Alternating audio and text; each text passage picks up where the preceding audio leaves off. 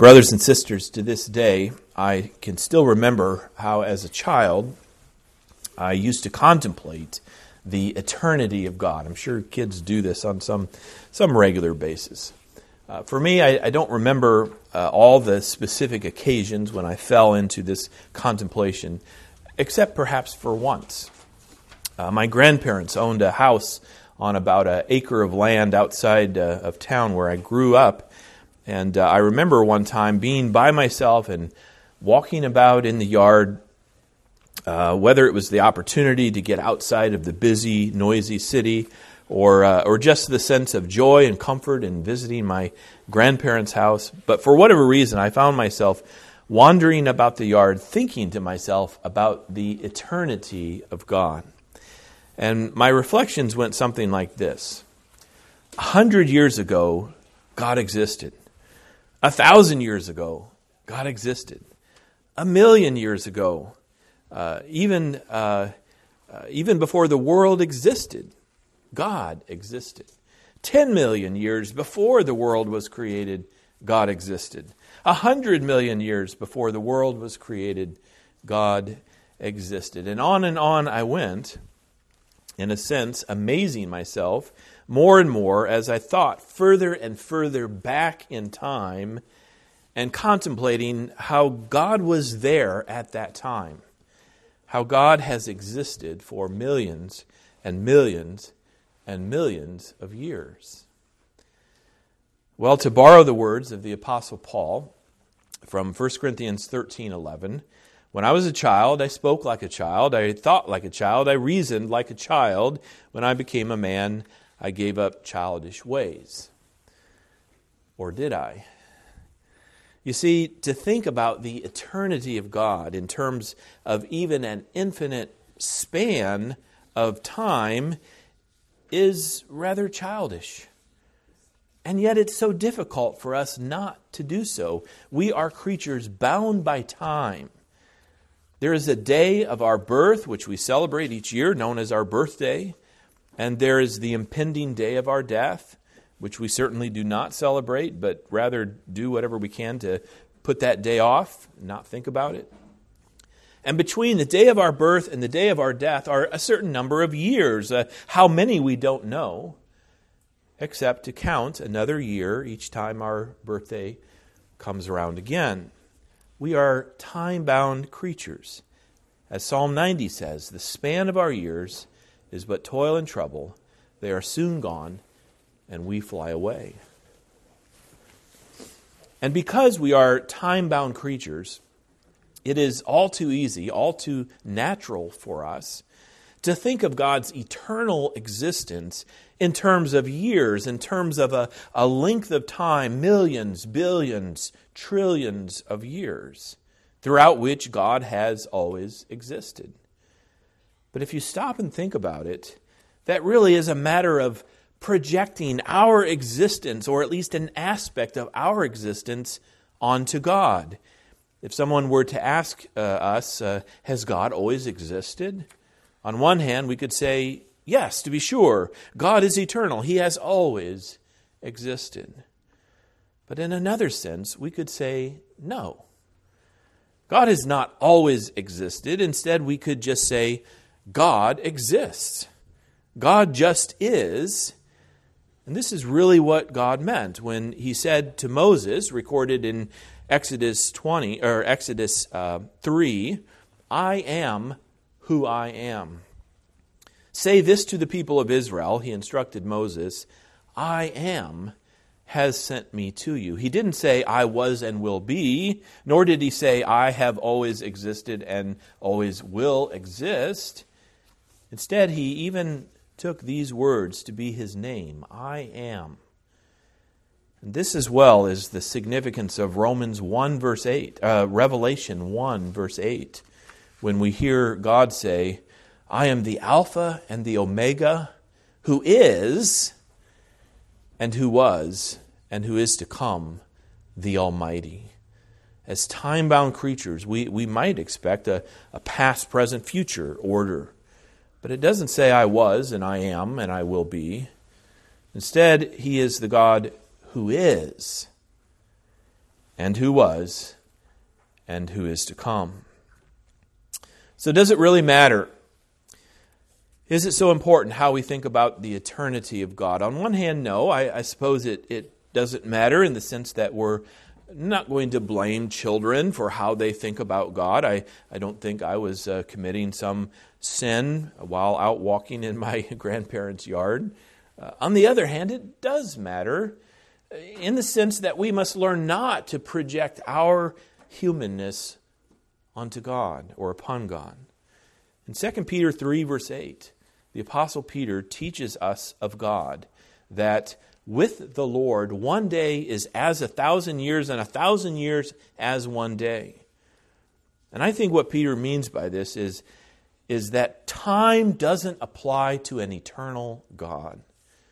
Peter was writing, of course, about the return of Christ. And he was warning the church that there will always be scoffers about those who mock and deny that Jesus is coming again, because, after all, Jesus himself said, "I am coming soon." Well, soon was over a long, long time ago. We're in the later now, and Jesus hasn't come back.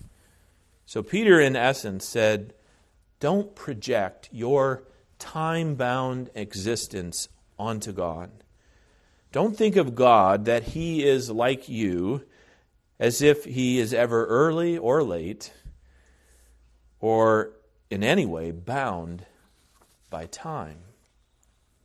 So this evening, I want us in a sense to look at just this one verse, 2 Peter 3, verse 8, and to think about and hear the proclamation of God's word concerning the eternity of God. The verse again is this: "But do not overlook this one fact, beloved, that with the Lord 1 day is as 1,000 years, and 1,000 years as 1 day." And I want us to start with this first point: how to falsify your God.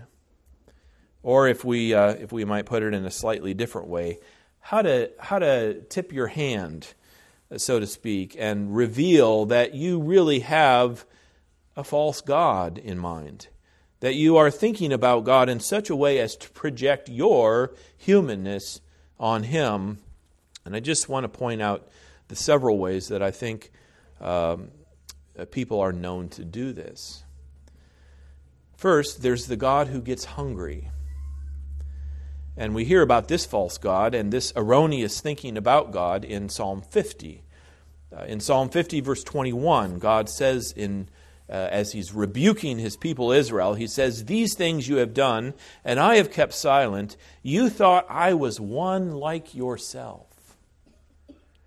Or as the ESV footnote says, "You thought the I am was one like yourself." And specifically in verse 50, the way that people had come to think that God was like them was to begin to think that the reason they brought animal sacrifices to God in the temple was to feed God. And we might want to ask, really? Did they really think that God needed to be fed? And the answer is yes. This is actually the way of the pagan nations around them. They would meet the needs of their God, and then their God would see fit to do the things for them that they needed. And so God had said to His people in Psalm 50, verse 8, "Not for your sacrifices do I rebuke you. Your burnt offerings are continually before me. But I will not accept a bull from your house or goats from your folds. For every beast of the forest is mine, the cattle on 1,000 hills." And in verse 12, "If I were hungry, I would not tell you, for the world and its fullness are mine." Here's a rebuke that we may need to hear as well. We may need this rebuke, this correction from God, if we ever think that we have something to give to God that does not already belong to God. Sometimes people say, "I gave my life to Jesus." No, they didn't. Because if they really have a life to give to Jesus, it's only because, as Paul puts it, they no longer live, but Christ lives in them. Or they say, I made Jesus Lord of my life. Again, you can't really do that. You can't make Jesus Lord. He is Lord. You can only acknowledge that He is your Lord, whether you think He is or not. So let's not think, those Israelites, so foolish, so unsophisticated, so unspiritual. We can do the same thing. We might not think that God gets hungry so that we bring Him physical food to eat, but we can just as foolishly think that we have something that God needs, something that God has, or that God is somehow lacking, so that we must meet His need. And so another way that someone might falsify their God, so to speak, is by thinking that God gets lonely. And the point is not to say that they think, boy, God must be lonely, I better spend some time with Him. Instead, they imply that God is lonely by assuming that however they decide to approach God, however they decide to worship God, it must surely be just fine by Him. In other words, God is like a lonely grandparent. To some degree, grandparents don't care how their children and grandchildren come into the house, just so long as they're there as they come. The grandchildren might run right past them on their way to the toy box. The grandchildren might be squabbling even as they walk in the door, and yet the grandparents just sigh a sigh of pleasure and say, "Oh, how wonderful that my children have come, my grandchildren have come to visit me." But is that how God is? That boy, oh boy, He's just glad we've come. Never mind how we approach Him, never mind how we worship Him, He's just glad we're here. We need to know that that's not the God of Scripture. Just ask Nadab and Abihu. Oh wait, you can't ask them. They're dead, put to death by God Himself. Or remember Ananias and Sapphira in Acts chapter 5. God is a holy God. And as Moses explained to Aaron concerning the deaths of his sons, recorded in Leviticus 10, this is what the Lord has said, among those who are near to me, I will be sanctified. And before all the people, I will be glorified. Now, don't get me wrong. On one hand, in one sense, it is better to be here than to not be here. If you have a particularly busy Saturday and you don't end up preparing yourself all that well for worship, then the point is not that you should stay home. But if you consistently come to church in a sloppy, half-hearted way, if you're too often late for church and too often drone your way and grind your way through the worship service, only looking for the end of it and the opportunity to go home, then you have a serious problem. Are you not, in a sense, saying, God should just be happy I've come? Why? Because He's lonely and needs you to come? Because if you don't come, He will be out the worship that you would have brought Him? To put it another way, what does your coming before God say about God? Again, God has made it clear, among those who are near me, I will be sanctified. Another great verse in this respect is Ecclesiastes 5, verse 1, which says this, guard your steps. Guard your steps when you go to the house of God. To draw near to listen is better than to offer the sacrifice of fools, for they do not know that they are doing evil. Next is the God who needs assistance. And this is the thing we must remember as we go forth from worship to serve Christ and His kingdom. In fact, one of the best motivators for our Christian service is to remember that Christ does not need us. And you might ask, how does that work? Isn't it better? Isn't it the better motivation to think that He needs us? That if we don't do the job, then it's not going to get done? But that's just not the truth. Serving Christ is a privilege. Serving Christ is an honor.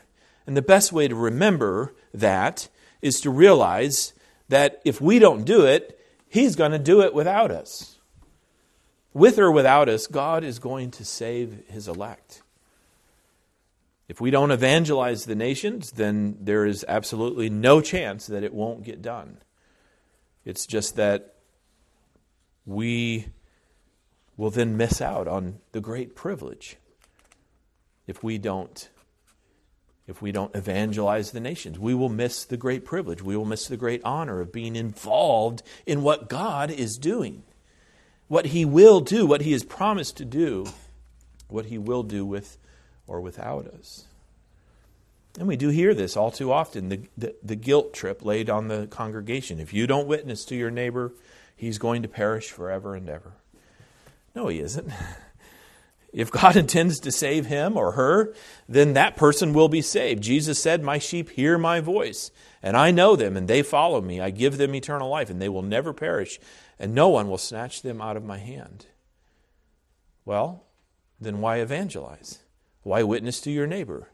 Because God is the God who saves sinners, and because He has ordained that He will do so through a faithful church. If we don't do it, I promise you that someone else will. But we will then lose the opportunity to have the privilege and the honor of being caught up in God's eternal purpose and pleasure in saving sinners from their sins. And if we sit around long enough, then we lose our assurance as well, because how can it be that those who know Christ and love Christ are not ready and willing to stand for Christ and to be witnesses in a world of sinners who so desperately indeed need Christ? If we sit around long enough, then it might be the case that someone needs to come and evangelize us. Finally, at least for our purposes here, there's the God who needs time. Another way to falsify your God is to think that your God needs time. We need time to get things done. If students get an assignment, they might immediately ask, well, when is it due? And if it's due too soon, at least by their evaluation, they immediately complain, but there's not enough time to do that. It will take too much time away from my schedule. So does God need time as well? On one hand, we can easily answer, of course not. God is not like us, but we can also make the mistake of thinking that God is struggling. And of course, struggle requires time. Perhaps God is struggling. Perhaps God is in a sword fight with the devil. The devil attacks, and so God dodges the attack. He doubles back, and then He makes a counterattack, and He pushes the devil back a little further. But the devil's not done either. He regroups. He comes back with another attack. And this time, oh my, God is really caught off guard. The church suffers. The church is almost snuffed out. But God rallies and rescues the church just in time. Do we understand that Christ has already died and risen again? Christ is even now victorious on His throne. So yes, there was a time when God struggled with the devil, so to speak, but that's only because God entered into time in the person of His Son. Look at Jesus in the Garden of Gethsemane. And there you will see a struggle. But the struggle is that of Christ in the flesh. The struggle is that of Christ as He took upon Himself our struggle. And He overcame in that struggle, not for Himself, because He had come from the Father and was returning to the Father. But when He returned, He did so having overcome the evil one for us. When He returned to the Father, He returned taking our flesh with Him into heaven. And now He is no longer struggling, nor will He ever again. Now we can be sure that everything the devil does is not a threat, but is part of Christ's purpose in saving His church. It's worth pointing out that God does not need any particular candidate in the White House. Can we just agree to that? God does not need any particular makeup of the Supreme Court. God does not need both houses of Congress to be held by any particular political party. Now, we can certainly hope and pray and work for the outcome of an election that seems best to us, but here's our comfort that Christ is. What this country will be is yet to be seen, but Christ is. Christ is already victorious. In fact, he is victorious. He was victorious. Again, he is victorious even before he came into this world in our own flesh. He came to earth victorious in himself, only taking on our flesh in order to take on our struggle. And even that struggle, he has already won for us. That's the point of what Jesus said in Luke 10, verse 18. The disciples were amazed to find that the demons were subject to them as they drove them out in the name of Christ. They said, "Lord, even the demons are subject to us in your name." And Jesus said to them, in essence, "Well, sure. What did you expect? I saw Satan fall like lightning from heaven. Behold, I have given you authority to tread on serpents and scorpions and over all the power of the enemy, and nothing shall hurt you." Well, what did Jesus mean? All the apostles went on to suffer terribly for the gospel. All but one went on to die at the hands of Christ's enemies. What did Jesus mean, nothing shall hurt you? Well, he was speaking from that perspective of eternity. And brothers and sisters, we must learn to think within and from the perspective of eternity. So here's the next main point, eternity in the heart of man. First of all, why do we even have within us the concept, the idea of eternity? You ever think about this? Where does it exist? There is no place on earth where you can go and look upon something called eternity. The same thing is true of perfection. Why do we even have this idea within us, that anything can be perfect? As far as what we can see and experience in this world, there is no such thing as perfection. And just so, there is no such thing as eternity as far as man's perception and experience. So why do we think about it? How do we think about it?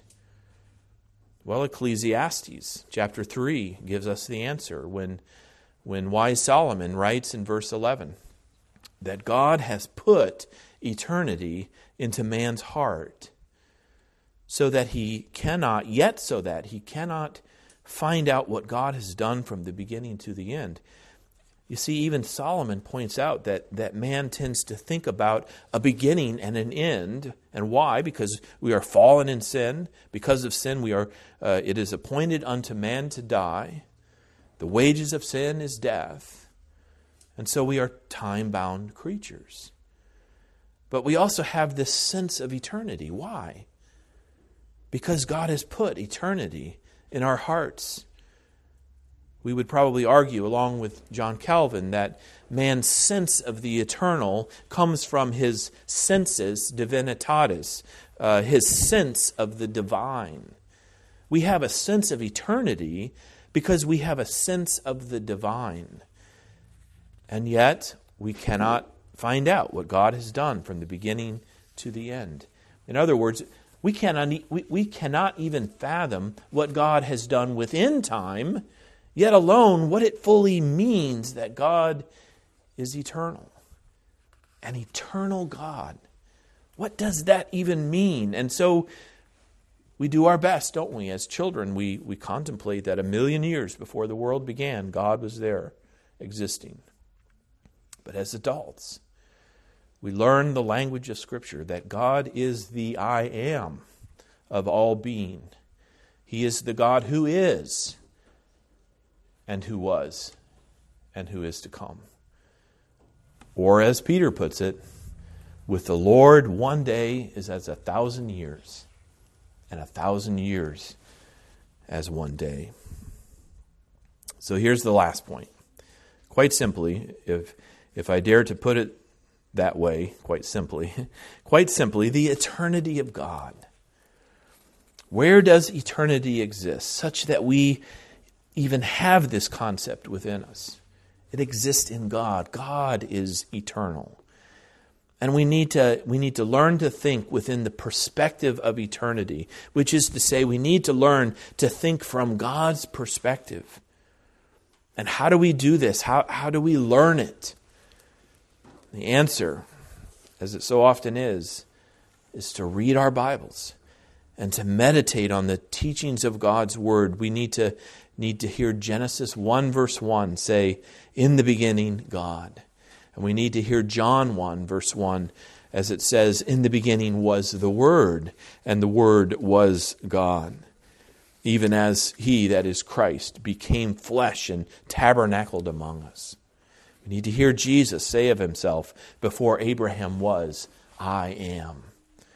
And yes, we need to hear and remember what Peter wrote, that with the Lord, one day is as 1,000 years, and 1,000 years as one day. And why do we need to think in this way from the perspective of eternity? Because there is so much comfort in it.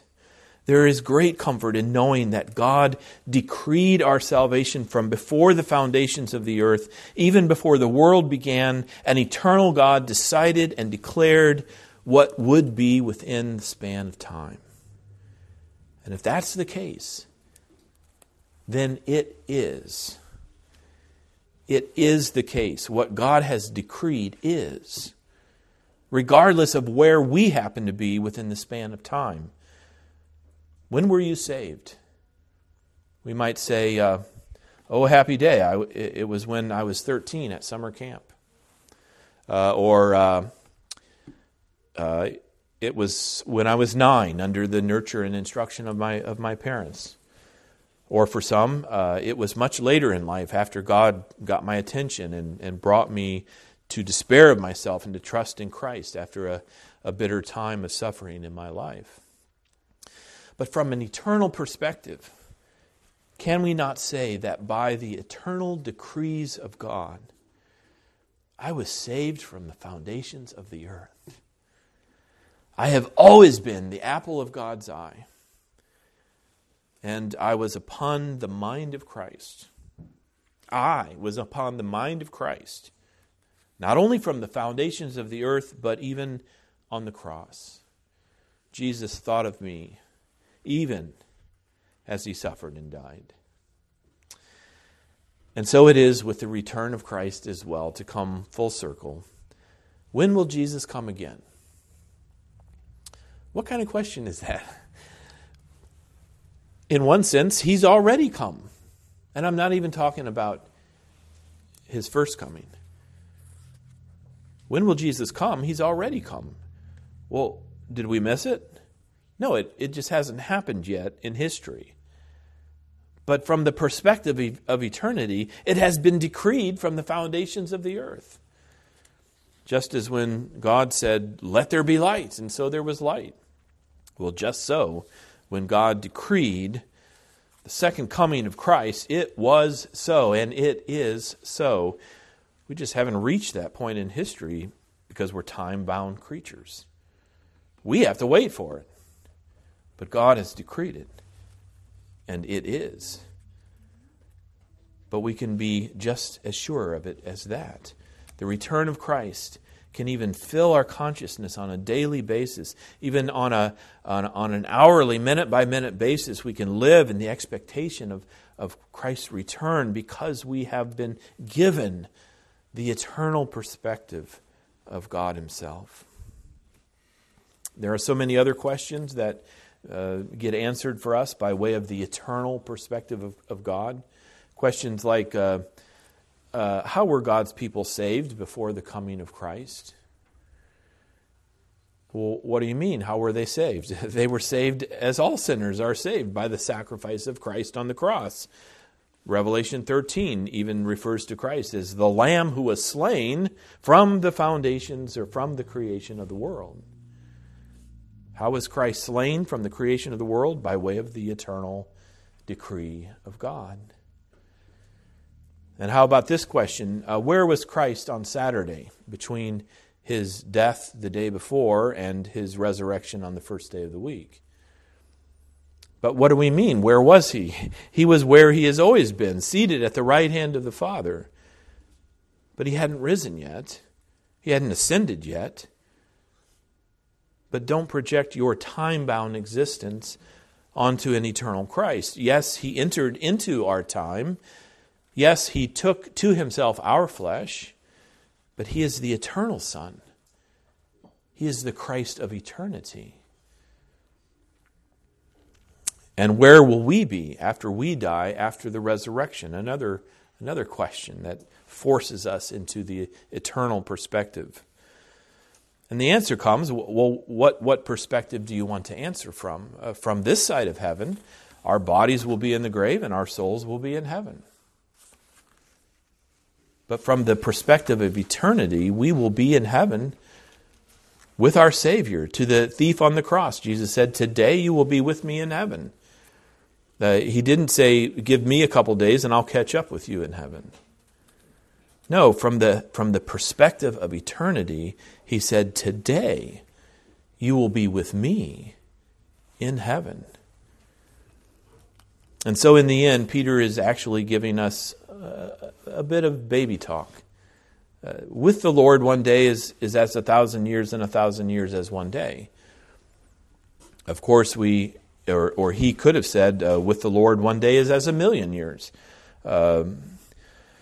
He could have said, with the Lord, 1 second is as 1,000,000 minutes. He could have said, with the Lord, 1 moment is as all eternity, and all eternity as but 1 moment in time.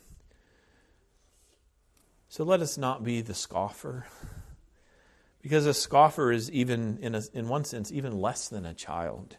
At least the child knows that with the Lord, one day is as 1,000 years, and 1,000 years as one day. But the scoffer is foolish enough even to say, "Jesus, you're late." Really? A time-bound creature is going to tell the eternal Christ that he is late. So don't be that fool. Jesus is coming again in the wisdom of God and by the perspective of eternity. Jesus is coming again, so let us expect it each and every day. Amen. Let's pray. We are time-bound creatures, subject to death. The years of our lives are 70, perhaps 80 if we have strength. We are bound by time, and yet we have this sense of you, O God. And so we have this sense of something called eternity. And so we pray that you would give us your eternal perspective on all things, so that we will draw great comfort from knowing that by your eternal decrees, we are your people. Christ is our Savior.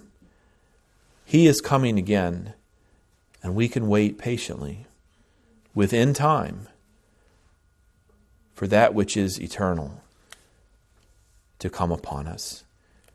Indeed, give us this faith to live in eager expectation each and every day for the return of our Savior, even our Lord Jesus Christ. In his name we pray. Amen.